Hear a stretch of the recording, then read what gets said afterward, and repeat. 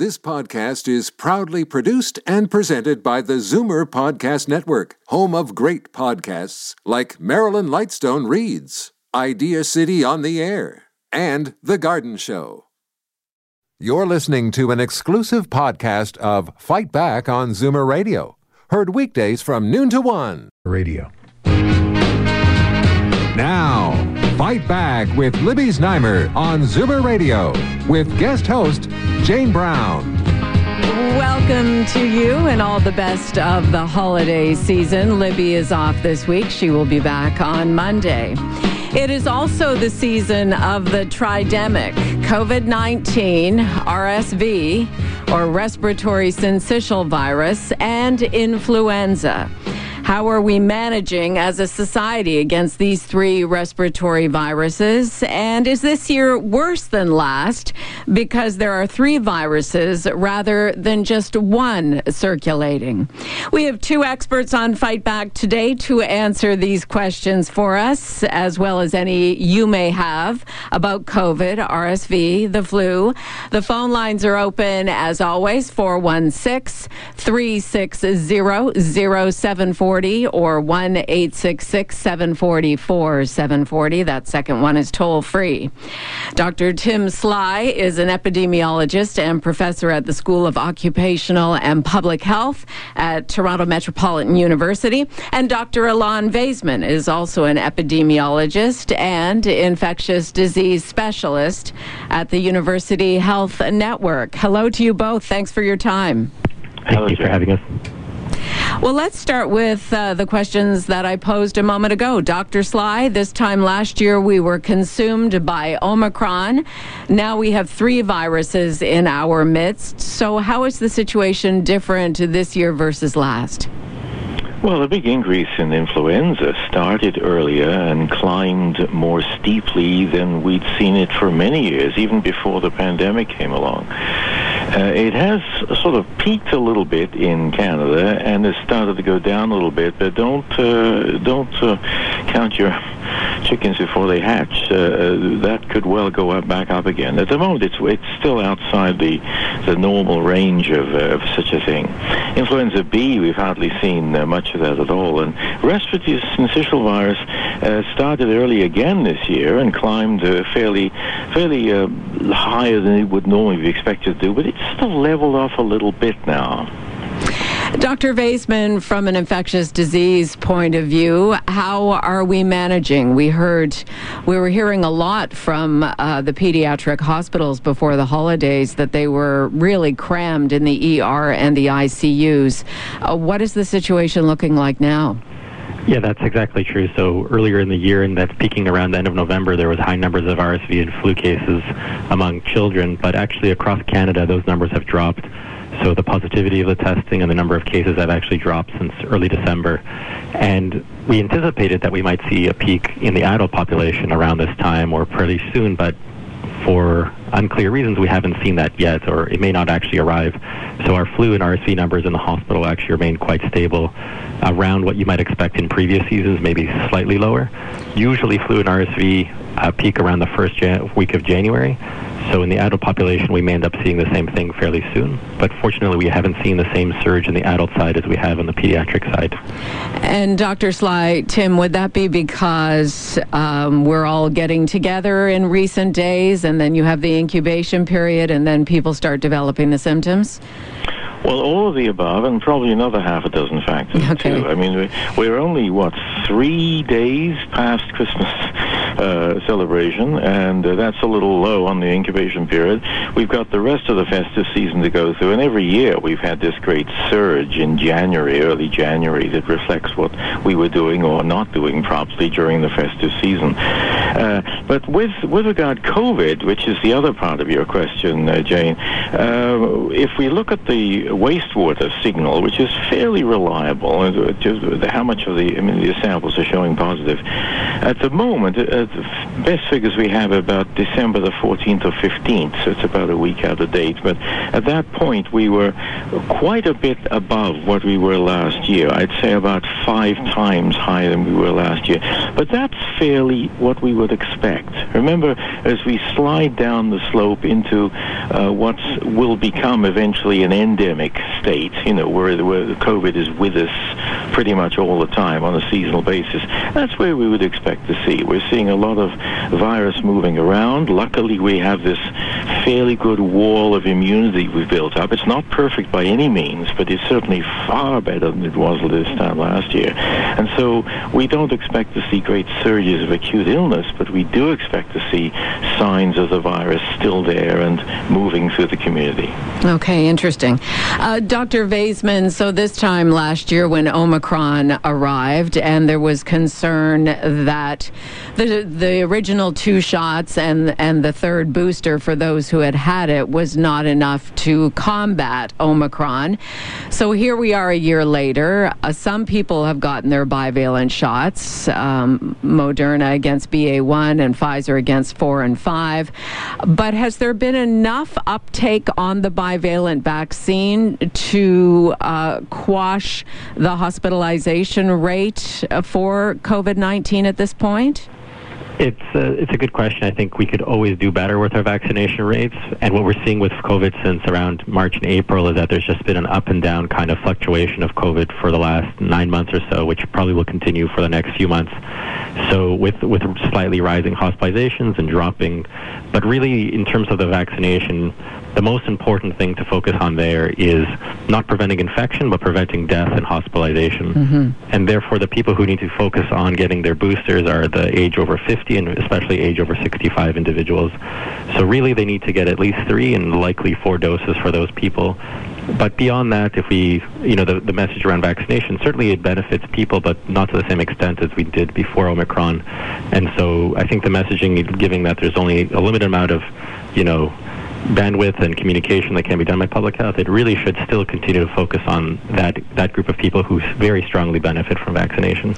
Well, let me make sure our Zoomer radio listeners know that the phone lines are open. We have Dr. Vaisman, Dr. Sly on the line. If you have any questions, if you want to share your COVID or RSV or influenza experience, how it went for you, how you managed, we would certainly like to hear some firsthand stories. And the numbers to call, as always, are 416-360-0740 or toll free 1-866-740-4740. Certainly, it's difficult these days, Dr. Sly, to find an individual who hasn't had COVID-19 or at least hasn't had COVID-19 with symptoms. How much of the population likely has had it in some form over the last 3 years? Some early estimates, even about 6 months ago, were suggesting that probably 50 to 60% of people have encountered the virus in some way. And that doesn't mean to say they've been acutely ill. Right from the beginning, going back to the early 2020, one of the characteristics of this coronavirus that we didn't see with SARS-1 in 2003 was the very high rate of asymptomatic cases going around. People who were able to spread it to some degree, but not actually have any signs. In fact, in Italy, there was an interesting study in a small village that showed as many as about 60 to 70% of people might actually have been asymptomatic at the time of the survey. So there's a lot of unknown stuff going on there. One thing that I think you've mentioned, Dr. Vaisman is exactly right about the concentration on the people who are most vulnerable. We need to boost them a little bit more. But at the other end of the scale, we're seeing an alarming drop in childhood vaccinations too, as a result of the kind of vaccine hesitancy that's been popularly spread around. We're seeing measles beginning to come back. This was virtually on the very doorstep of being eradicated a few years ago, but with people like Wakefield and so on, and now the anti-vax movement and hesitation, we're seeing that dropping. We need at least 95%, and we're down to, I think, 83% in some areas, and this is way below. We're seeing increases, in other words, with childhood diseases.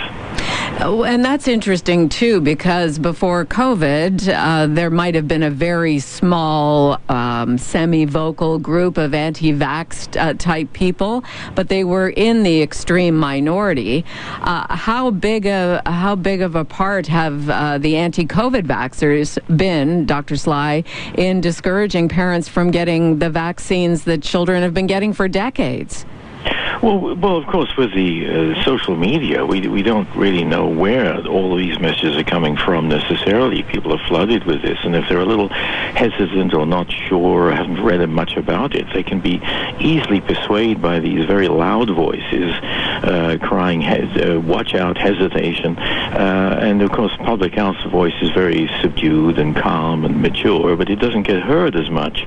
We did see a survey recently in, I think it was the U.S. Ohio area that showed that an increase of between 16 to about 28% of people now, parents, are now saying that they should be able to decide whether to vaccinate or not for MMR. Right? That's gone up to 1 in 4. Now that's very alarming. That is alarming. Yeah, so that's mumps, measles, and rubella. Exactly. And in the same state, Ohio is saying they now have a law that prohibits the quarantining of a person who's been exposed to measles that hasn't actually been symptomatic. Now, measles is probably still the most transmissible virus that we know of. And so they have a law that prohibits the quarantining of people who probably are able to spread it around. This is a dangerous backward step, almost to the 16th century. Dr. Vaisman, would you like to add to that? And then we'll get back into talking about how COVID is looking right now. Yes, unfortunately there's been a very negative knock-on effect from COVID onto other types of vaccinations and general kind of distrust of the medical system in general, which soon we'll see the consequences of this with a lot of preventable illnesses, a lot of preventable infections. Unfortunately, COVID vaccination became very polarized, very politicized. So really it's going to take a lot of work over the next years to try to rebuild that trust from public health and the scientific community to try to get people to understand why vaccinations are important, why they're so essential at preventing death, especially in the children and elderly individuals. So hopefully we'll see a lot better messaging coming out soon. Right. We have Dr. Alon Vaisman with us, as well as Dr. Tim Sly, and we're talking about, primarily we were talking about the tridemic, COVID, RSV, and influenza. And I think what's, just anecdotally, Dr. Sly, there seem to be the people who have gotten COVID more recently, me included back at the beginning of October, have symptoms. Would it be fair to say that the evolution of COVID we're into now is more symptomatic than the original virus? More symptomatic. Well, would more people be having symptoms than, say, the group of asymptomatic people back at the beginning of COVID? Well, of course, you've got a bit of a strange anomaly there, because if we suspect that there's some healthy people walking around that might carry the virus, we don't know because they don't have symptoms, the only way you're going to find that out is to do a targeted survey of apparently healthy people and then test them. And that's very, very, very it's not commonly done because we're too busy doing other things.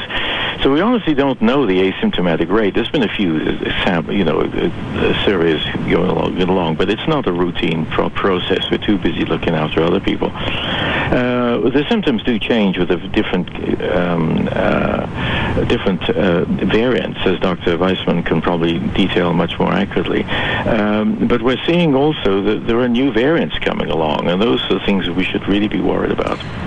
So, Dr. Vaisman, what is the dominant variant right now? Is it still BA5? Yeah, so 4 and 5 are steadily decreasing, and BQ1 is the variant that's rising. And so it's true that we're going to see continuing changes with the variants. We're going to see newer variants show up. The fortunate trend that we've seen with Omicron, the kind of silver lining to all of this, is that the infections have been persistently quite contagious, but the mortality, morbidity associated with them has actually decreased on a per-case basis. So the per-case, for example, mortality from Omicron is much lower than it was for Delta or Alpha or the previous original Wuhan strain, for example. So yes, we will anticipate that it can continue to mutate. We're going to see new strains. But if the trend continues, like we've seen over the course of the last 13 months or so, then it will, so far hasn't shown that it'll trend in a way that's more dangerous to us. And what about the bivalent vaccines, Dr. Vaisman, in terms of their efficacy in keeping hospitalization and death rates down with this new variant you're talking about? I think what we should expect from future mRNA vaccines is that they will probably continue doing a good job at protecting us from being hospitalized and dying, especially in vulnerable groups. But I don't think we should anticipate, based on the current technology, that they're going to do a very good job at preventing infection for very long. At best, getting a boost will protect you for probably 3 months, and then you're back to baseline in terms of your risk of infection. Okay. Just because the nature of the vaccine, the nature of the antibodies that are generated from a vaccine, we should probably at this stage, unless something really changes in the technology or changes in even if we change the actual variant in the vaccine, it's just going to shift. You're just going to be kind of chasing your tail. But again, the purpose of vaccination isn't to prevent, at this stage of the pandemic, isn't so much to prevent you from getting infected. It's to prevent you from having a bad outcome, and that's what we should be focusing on with messaging. So let's talk about where we should be at. So a healthy 50-plus person in Southern Ontario, what shots should they have had at this point, Dr. Vaisman? So at this point, that individual, according to the NACI guidelines, the National Immunization Council, they should probably have had at least 3 and then probably 4 doses in order to reduce their likelihood of dying from COVID. But beyond that, it's unclear whether there's benefit in providing further doses. We're at this kind of in-between stage where many people, especially in the vulnerable groups, are asking, is a 5th dose, a 6th dose going to be necessary? And we just don't have the data anymore. It's kind of in data-free zone now. So we'll probably just have one bivalent shot for this fall, winter, spring season, and then maybe have another one next fall? Yeah, it's an excellent question. I don't think we know exactly what's going to happen. If the COVID numbers decline or they don't have a sustained increase over the course of the spring, it may not justify having another push to get people vaccinated again, unless we're seeing a large proportion of elderly individuals dying as a result of COVID. But beyond that, it may end up being something like an every 6-month or every 12-month approach.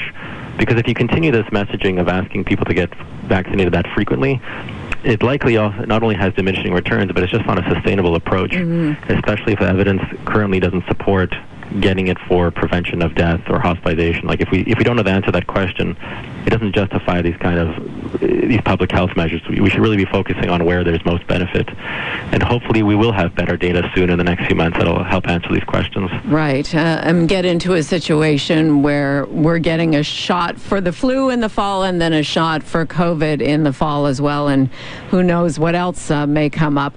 We do have some callers that want to get in on the conversation. Shelley in Thornhill, hi, you're on Fight Back. Go ahead. Oh, good morning, everybody, or good afternoon. My question might have been answered, but I've had all 5 shots. So I've had the bivalent 4 and 5, and I may have an opportunity in January to get the bivalent 1 shot. Should I consider getting that, since I heard you say that the bivalent 1 is rising? Okay, Dr. Vaisman, that's maybe more in your wheelhouse. So the strain that it's found in the bivalent is one of the Omicron strains earlier in the pandemic. And what it probably will do is protect you from being infected to some degree for probably 3 months after you've got the dose.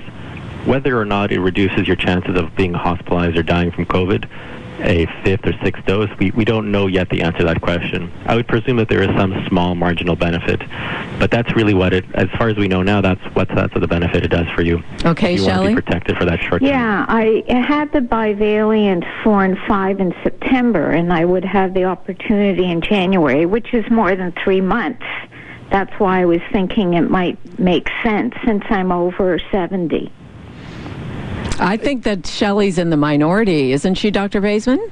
Yes, quite a small proportion of people have been vaccinated with 3 or more doses, for more than 3 doses, I should say. A very small number of people are at that stage where you're describing, but it's certainly up to you knowing those kinds of benefits. That's all we know now based on the available science in terms of the benefit. But certainly you could go ahead and get a 6th shot.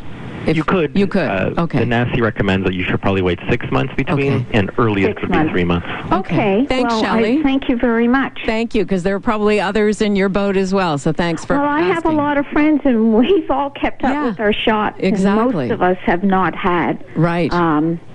No, I thank you. COVID at all. So another 6 months, maybe. Yeah. Okay, thanks for calling. Let's go to Daryl in Toronto. Hi, Daryl. What's your question? Hello, mine's kind of just the reverse of the last one. I had, I think it was back in October, whatever, I just was fourth when it was the bivalent of the Moderna. Okay. And the Pfizer came out a couple of weeks later. Right. So it being, let's say, more than 3 months, I'm 68 and a half years old. Should I be looking to try and sometime in January get the bivalent that was for the 4 and 5? That's a good question. What do you think, Dr. Vaisman? Yep, if it's been more than 6 months since your last dose, you could certainly go ahead and get that dose. Again, if it's your 5th or 6th dose, again, we don't know how much benefit it'll provide you overall in terms of the more serious complications, but certainly it will provide you some benefit in preventing you from getting infected. So that you certainly could go ahead and do that after more than 6 months. It'll only be about like 3 months, a little plus, sometime in January. Yeah, 3 months, Yeah. okay. Wait 3 months to be the earliest. Or try and get it sooner. You could get it. 3 months is the earliest that NACI recommends, and 6 months would be the most common. It almost doesn't matter, again, which mRNA vaccine you get. At this stage, there's very little difference between them. Okay, thank you, Daryl. Thank you for calling in. 3 months has passed, do I just go to the drugstore, or do I call my doctor, or what? You can do that. You take your health card, and they'll review the history of your vaccinations, and you go from there. Okay, thank you. Everyone be well. Happy holidays. Happy holidays to you, Daryl. Okay, we need to wrap up this segment. Just final thoughts on, how about this question, Dr. Sly? Are we getting closer to the official end of the COVID pandemic? Oh, we are sliding down toward that, yeah, there's no question. And with this hybrid immunity we've built up with both natural infection and vaccination, we're looking much, much better than we were a year ago. But we've got to continue that on. I saw a great poster from UK just a week ago, and it showed on a big fence, it showed, think of it like your cell phone battery. You know, immediately after vaccination or a few weeks after, you're fully topped up, and it slowly wanes. So you need to get it topped up again between 3 and 6 months. 6 months ideally, but if you're in real threat, think about after 3 months.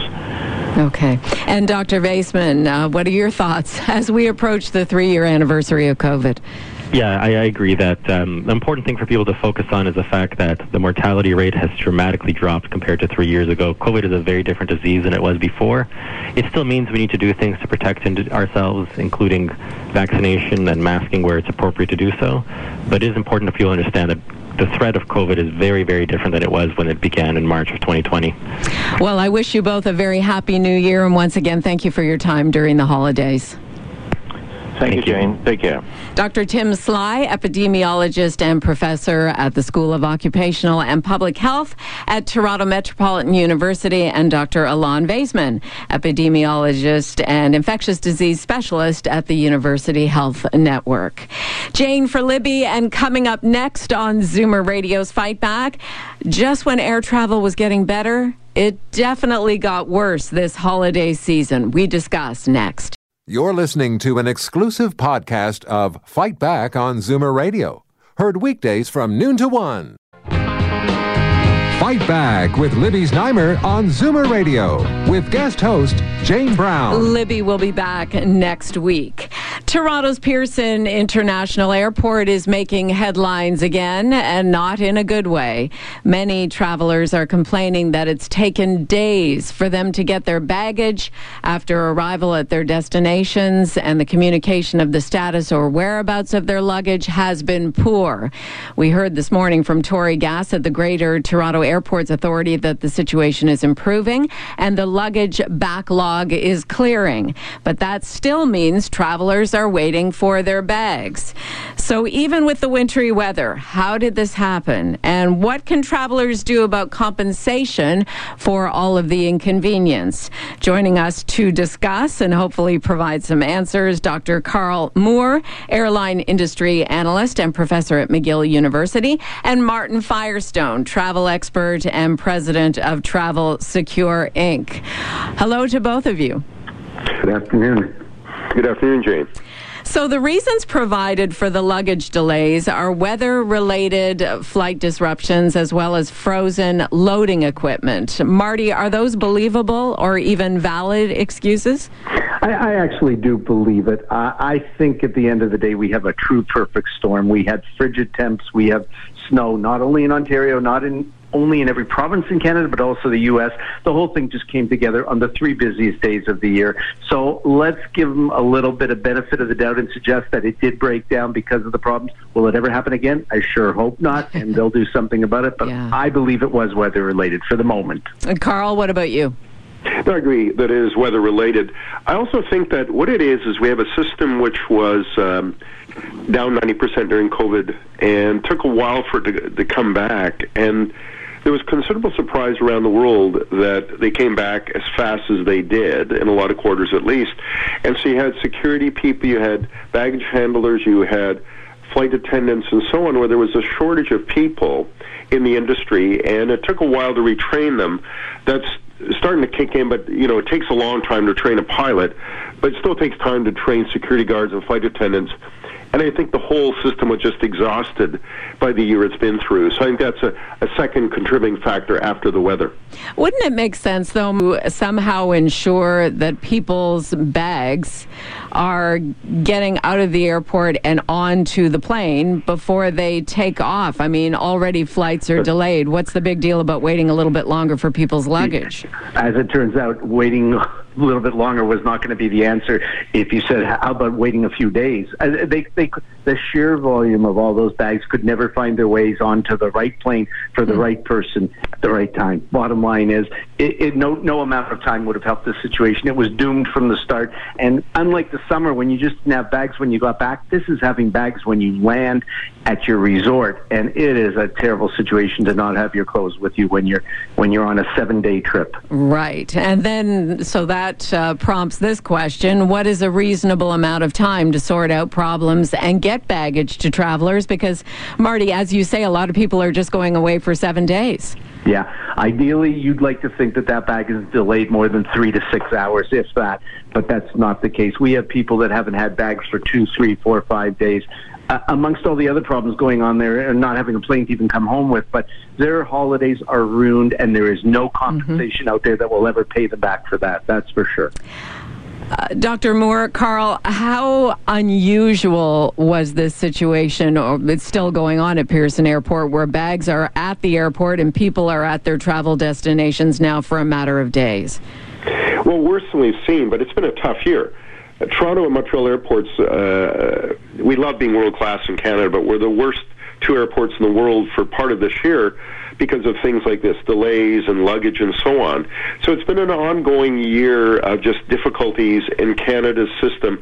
It's made worse by winter. It's made worse by the busiest travel time of year of Christmas. So I think it's going to get better, and maybe this is optimistic, and if it doesn't, you call me out on it, I'm sure, Jane. But in January, it should get better as schools get back in. My wife's a grade 5 teacher. Families are back. The amount of travel decline, and I think the new employees will kick in, and the sense of exhaustion in the system will be a bit less. So I'm optimistic that from January 10th on, things should be looking a bit more civilized than they have been for a good part of the year. And is it fair to say, Carl, that, when you travel at high peak times, like the Christmas, New Year's week, the beginning of summer, that this is the risk you take, right, by traveling at that time of year? Well, I've traveled for decades, and we've never had it this bad in my experience. I was in Calgary twice in December, so I travel quite a bit, and it's not been this bad. Generally, you didn't worry about it. Like, hey, it might be a busy time at the airport, but I've had luggage lost very, very little out of hundreds and hundreds, probably a couple thousand flights over the years. Yeah. So it's more of a rare circumstance. Except for today, it's what's going to be taking a lot of people. What I do is I only have carry-on, and I only take carry-on. And I only put bags underneath when I'm traveling with students. I'm taking 40 students to Ghana on the Ivory Coast in February. I just got to break down and realize that we're going to take luggage. But other than that, I only do carry-on. Now, our kids are a bit older and carry their own stuff, so I think we had small kids, it would be more challenging. But just accept that they may lose your luggage, and make sure you have a bathing suit in your carry-on at least, if you're going to Hawaii. Yeah, and that's a really good point. And I did want to ask you both about that. This concept of checked baggage. Should we try to limit what we take and take a carry-on bag? Marty, is that sort of the way things are transitioning? If you can swing it, don't bother checking luggage? Prior to this disaster last week, people were already changing to carry-on just because they didn't want to wait for their bags when they landed based on what they had during the summer. So that alone changed the mentality of many. But it seems we forget quickly. And now for the holidays, we went back to packing full bags. So the bottom line is, I think we are heading that way. And another bad experience like we just had will make us finally say, I don't care. We'll just go with carry-on. And at least we know when we land, we'll have our bag with us. I've got now, Marty. Jane, the downside of that is that I'm reasonably frequent flyer. I sit in the back, not business class, but I get to go on fairly soon. But, these days, they're asking for people to take off carry-on bags and check it and so on. So the downside, particularly in the winter when we have our boots and coats and everything else, it may be difficult to take everyone on board if you're one of the last people to get on the plane. Right. Absolutely. But I think it makes sense, nevertheless, to do it. Well, and it helps you kind of streamline what you take as well, right? Even if you're going to a resort and you're there for a week or 10 days, I mean, you literally need a few bathing suits, a few cover-ups, and stuff to wear out for dinner at night, and, whatever toiletries you can pack. And of course, they always have the convenience stores on site, so you can get your shampoos and things like that when you get there. It's just a new way of thinking about traveling, Marty. 100%. And I think even is it Sunwing? Someone was already charging for carry-on. I think $25 a bag. That wasn't just your purse or your carry-on, but any kind of luggage per se that you were putting on top in the overhead bins. You pay for that. So that may be the future too, where many airlines are going to start doing that. Right, when they see that more people are trying to pack smaller. We do have a phone call here. Jerry in Markham, you're on Fight Back. What would you like to add? I just wanted to mention that this year and 2 years ago, we went to Greece. When I went to Greece 2 years ago, my bags ended up in Spain. I didn't get them till I was on my way home. I had to go out and buy new clothes because I had absolutely nothing, and because I was single, I only carry a small amount of stuff. And just this summer, my son and his wife and the baby went to Greece, and they lost her luggage with all the baby stuff in it. And I was running back and forth to Pearson and phoning the airport, and they phoned Greece and everything. Finally, I told my son, grab the bus and go to the airport and look and see what's there. So finally, they were visiting in Tripoli, so he went to the airport. He walked in the door. The bag was sitting right almost in front of his nose, underneath the guy who manages the room, looking at it for 2 weeks, and he couldn't find a purple bag. Wow. And there it was, right there. And they're traveling with a 6-month-old baby. Yeah. All the baby's food, baby's clothes, everything was in there. They had to go and buy all new stuff. Yeah. Jerry, thank you for your call. Yeah, thank you for your call. It is becoming more and more of a common problem, especially as we've come out of the worst part of COVID-19. I want to ask you both, Marty, what about compensation? And at what point should you get compensation for a lost bag or a delayed bag? Well, if you had the foresight to buy cancellation or interruption insurance, which has an element of baggage in it, then you are halfway there in the sense that you at least know if the bag was delayed more than 6 hours, you're entitled to spend up to $900 for personal effects and things like that. So that's good news. If you didn't, then you are depending now on what the airline's position is, and that's going to be interesting to see what they agree to based on the fact that it was out of their control. So, I mean, this is going to just drag, and there's nowhere to begin. Where are you going to call? What are you going to do? There's nothing you can do right now other than keep all your receipts. I can't stress that enough of everything you purchased while you were away. And, Carl, how amenable are airlines to providing you some compensation if you don't have the insurance up front? Well, the CTA, the Canadian Transport Agency, has strengthened the rules in the last year or so. And it really is getting more clear, but it's such a challenging circumstance for the airlines, somewhat in their defense, that it's been overwhelming. But they have a clear responsibility, and I think next year we'll see them stepping up to the plate in terms of when it's nature's fault, when it's the fault of the airline, things under its control. There really are clearer rules than there was a couple of years ago. And if you go to the Canadian Transport Agency website, you can see what they are, and I think that you'll be able to hold the airlines to those rules. Okay, good advice. Let's go to Jody in Toronto. Jody, welcome to Zoomer Radio. What's your question or comment? I'm just listening to you folks talking, and it makes me so sad because you're saying expect substandard service. True. And accept it. Yes, right. And it's just so sad. It is sad. So sad. You're absolutely right. And to some extent, Marty, that's what we're talking about, right? Is realizing this is the new reality. When can we expect it to change and go back to the way it was? I'm not sure there ever is going to be a normal that we're used to, and that's more to do with pandemic and now the subsequent changes. Now, this may be a way of life going forward. It's a question of how we're going to adapt, and your caller makes a lot of sense. We're almost saying we have to accept this. If this was a business, it wouldn't be running very long if they were running like this kind of quality control and service.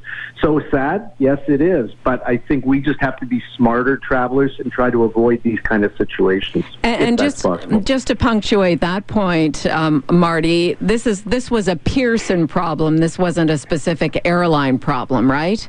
The luggage situation was the belt. That's a Pearson problem. Yeah. But everything else, from the delayed and canceled flights, I cannot tell you the nightmares of clients calling me who are supposed to get out 6:15 a.m. in the morning to Orlando to catch a flight to Nassau. Yeah. Everything backfired. And that was Air Canada. You can line up every airline, and there was a problem with each and every one of them.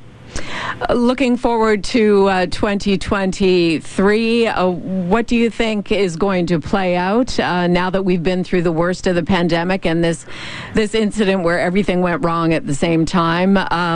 Carl, you go ahead first. Well, I think it's going to get a bit better in January and February, as I mentioned earlier. We'll probably never get back to where it was in the heyday when the times were great. But I think we'll see an improvement, and the government's tighten rules. The airlines recognize this is hurting them, and I think things will gradually improve, but at a slow rate. And we may have seen, the golden years a couple of years ago, unfortunately. Marty, your final thoughts? Sadly, I agree. And the problem is that we just have our expectations. After COVID, we thought the world was going to be perfect again, anything but that, because weather was the problem, as we always thought it may be, but never imagined it would be on the 3 busiest days of the year. Yeah. Well, thank you all for your time, and we will hope for better travel days for more people in 2023. Thank you. Thank you for having me. Thank you. Dr. Carl Moore, airline industry analyst and professor at McGill University, and Martin Firestone, travel expert and president of Travel Secure Inc. It is Jane for Libby, and coming up in our final segment of Fight Back, a special shout out to our listeners in Buffalo and Western New York in general, where the blizzard has completely debilitated that American city. Our 740 signal booms into the Buffalo area, and we are going to talk about this historic blizzard that's happened in recent days. It was a deadly blizzard. It continues to be deadly. So we'd like to hear your stories. How are you making out there in Buffalo? We will also get a first-hand look at the recovery of the deadly storm in Western New York with an expert as well. That is all coming up next. Oh, let me give you the numbers too. 416-360-0740 if you're calling in from outside the GTA. 1-866-740-47. You're listening to an exclusive podcast of Fight Back on Zoomer Radio. Heard weekdays from noon to 1. Fight Back with Libby Znaimer on Zoomer Radio with guest host Jane Brown. Libby will be back next week. Buffalo is just a 90-minute drive from Toronto, but what a difference the people of that city experienced last Friday and Saturday versus what we dealt with here in Toronto.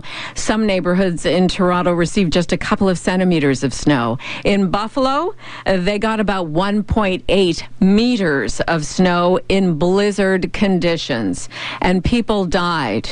The number now at 34. before, and there could be more as the crews continue to try to rescue people, recover people from their vehicles in frozen conditions. Absolutely tragic.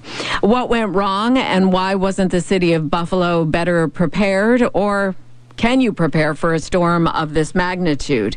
Dr. Natalie Simpson is Chair and Professor of Operations, Management and Strategy at the University of Buffalo and an expert on emergency preparedness.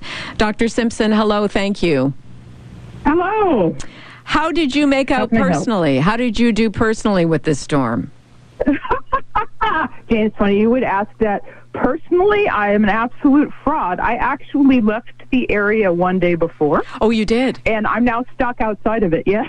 Well, I mean, good I'm sorry. I hope you didn't invite me to provide on-the-ground coverage. No. We want to talk. We want to talk about basically preparations and what went wrong, or if anything went wrong. I mean, did you leave the city of Buffalo because the storm was coming?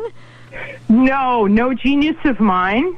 It was actually a scheduled trip, and they were literally not closing the thruway. We were out of there by a day. So no, it was a complete coincidence. Okay. So, now, but happy to talk about it in principle. I just can't provide you the on-the-ground view. Well, that's okay. We've heard and seen a lot of that already. So what was the forecast? Was the forecast for 1.8 meters, 6 feet of snow? Yes, but, like our, what goes on, in our area, east of Lake Erie, the real question is, where is that going to fall? Right. Because, our lake bands tend to form up so intensely over a certain area that it is very difficult to pinpoint precisely where it's going to fall. And wobbling by just a few miles can place a lake band over a densely populated area or not, completely spare it. And, fall to the suburbs in our south. And so that's not the type of thing that we can say for certain, although they were warning in advance that Buffalo was definitely in the sort of the cone of probability. So it's not a surprise that happened. So we can't. Excuse me. No, that's okay. I just wondered, because there was a similar storm in mid-November, and it wasn't nearly as tragic as this particular storm. Can you draw a comparison? Yeah, because I can speak to that storm, because I actually live somewhat south of Buffalo, and that storm basically took aim at my house. There was about 5 feet of snow, and there was relatively little snow in the city of Buffalo relative to that. And that's typical of these bands, but where I live is more just out in the country, so it's not as densely populated. So the degree of disruption, even though it's still a disruption, is still an emergency, right? And it was still dealt with swiftly and to the best of everybody's ability. Where one of these bands sets up dictates a lot of the outcome in that sense, or I should say the impact. Right, maybe because it would be a little bit more precise. Yeah, interesting, because we heard not a whole lot about Buffalo back in mid-November when some areas did get 5 or 6 feet of snow, and in this particular blizzard-like storm, I mean, when we're talking about maybe as many as 36 fatalities and many more, presumably the bands you're talking about hit densely populated areas and areas where people were driving. Yes. Now, there's something else here, though, that we should note as we're reflecting on this tragedy versus the storm in November. Here's another important difference, and it's something that we can all learn from, because all of us everywhere, right, should be aware of this. The storm in November did not involve 2 to 3 days worth of whiteout. There's two ways that a snowstorm, right, threatens us. One is with the actual snow and stopping all ground traffic. But two, a snowstorm may or may not involve a lot of whiteout. And we had hurricane force winds in Buffalo. Yeah. And so it was that absolute loss of visibility that, looks like right now, the majority of deaths are people that were found outside. They were probably did get stranded and were trying to get somewhere. Mm-hmm. And that's a blizzard, right? That's how a blizzard becomes deadly. Is nobody can see, and you just become disoriented in that. Now, that was not really a feature of the storm in November. It was just a lot of snow. So what would be your best advice in a scenario like what has just happened? I mean, if you're already outside, presumably the best advice is don't go outside when you're about to get a blizzard. But if you're in your vehicle, do you stay in your vehicle? Is that the better course of action? Yes, unless you can see better shelter, and you can see a way to get there. Right, because it's important if there's like a chain link fence or something, right, between you and the shelter, then that doesn't count. You should stay with your vehicle, because the number one principle of survival in a blizzard is you got to find shelter. And so if you're in your vehicle, this is still an emergency, right? But okay, that's shelter. So unless you were trading it for better shelter, yes, stay with your vehicle. And the kinds of things that you should have in your car, and I bet these poor people that didn't were wishing that they did, blankets and candles and some source of heat or warmth with extra clothing, heavy boots, that kind of thing. All of that could come in handy to keep you alive.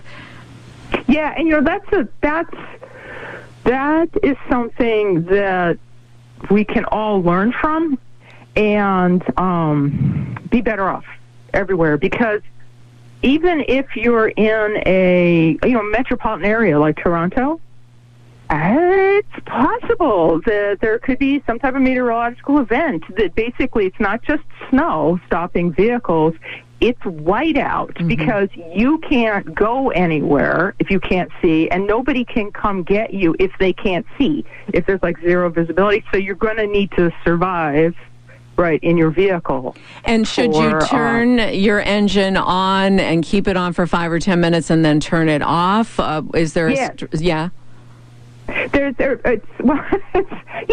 if we want to explore this idea, it is possible to get thoroughly stranded in a blizzard and to be in the midst of a city.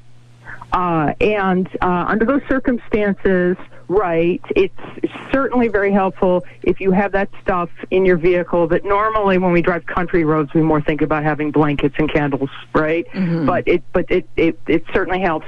You should, if you're stranded, let's say you don't have that. Okay, if you're stranded, you should conserve your resources and think of them as fuel and the charge on your phone, right? And so with fuel, just like you suggested, it's better to run your engine intermittently, depending on how long you're stranded. Remember, even if it's freezing cold, it's warmer in the daylight generally than at night.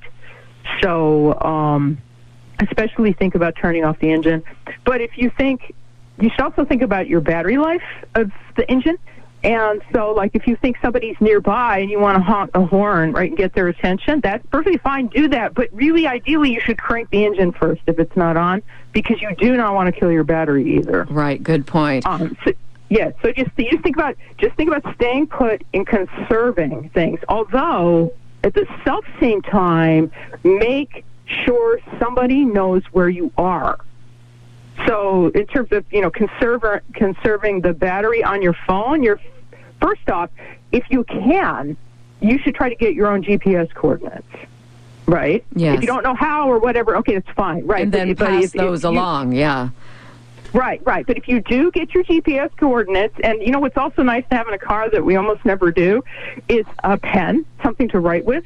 Because what you want to do is give them, if you can retrieve them, give them to your first call is try to get through to emergency services and say, I'm stranded, I'm stuck, I'm here. If you can't get your GPS coordinates, then just describe to the best of your ability where you are.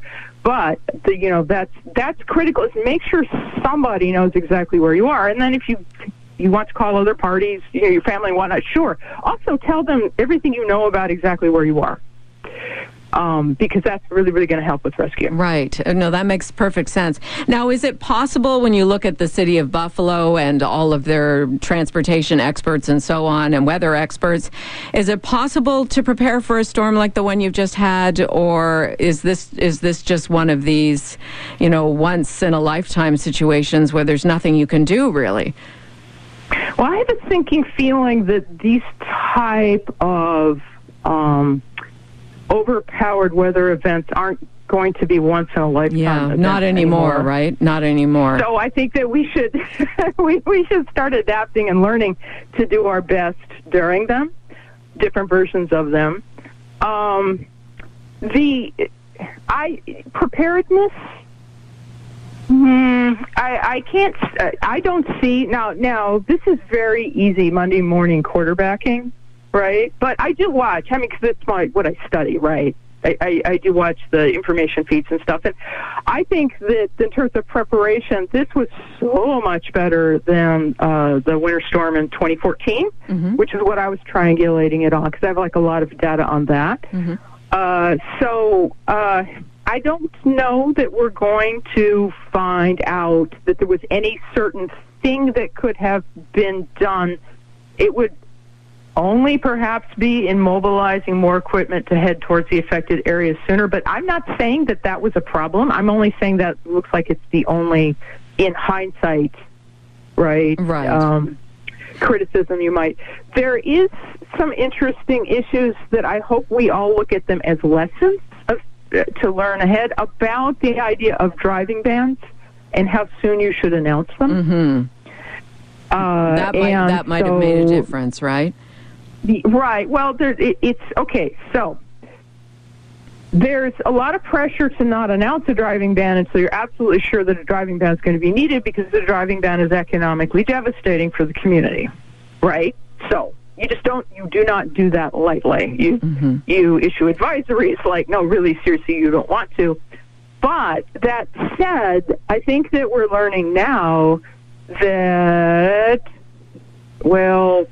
employers don't, for the most part, respond as dramatically to advisories as they do bans. And so at least some people could have not been out because they were at their jobs if there had been a ban announced earlier. Right. Now, Dr. Simpson, we only have we literally have a minute left. Sorry. Talking too much. It's okay. It's very interesting. But now the weather warms up over the next week. What needs to happen now in 20, 30 seconds or less? Curb-to-curb clearing of all of that snow. Yeah. Which is another reason why, even though people are going absolutely stir-crazy, please stay off the streets if you can, because logistically that's a big deal. But in order to mitigate flooding, we now need to go from having carved one skinny little lane down snowbound streets to actually clearing curb-to-curb. That's a key. All right, to mitigating flooding. We will be watching. We'll be watching from across the lake. Thank you so much for your time today, and safe travels getting back. Oh, thank you. Thank you. Thank you for joining us. Dr. Natalie Simpson is Chair and Professor of Operations Management and Strategy at the University of Buffalo and an expert on emergency preparedness. It is Jane for Libby. Come back and join me tomorrow when our Tune Into the Town panel will be here to discuss all things municipal. In the meantime, the number one's at 1's after Bob's Comp 6 News. Fight Back with Libby Znaimer is produced by Zeev Hadi, with technical production by Jordan Chakravarti, Dan Christakos, and Owen Wolf. Check out the Fight Back podcast anytime at zoomerradio.ca or wherever you get your podcast. You're listening to an exclusive podcast of Fight Back on Zoomer Radio. Heard weekdays from noon to 1. This podcast is proudly produced and presented by the Zoomer Podcast Network, home of great podcasts like Marilyn Lightstone Reads, Idea City on the Air, and The Garden Show.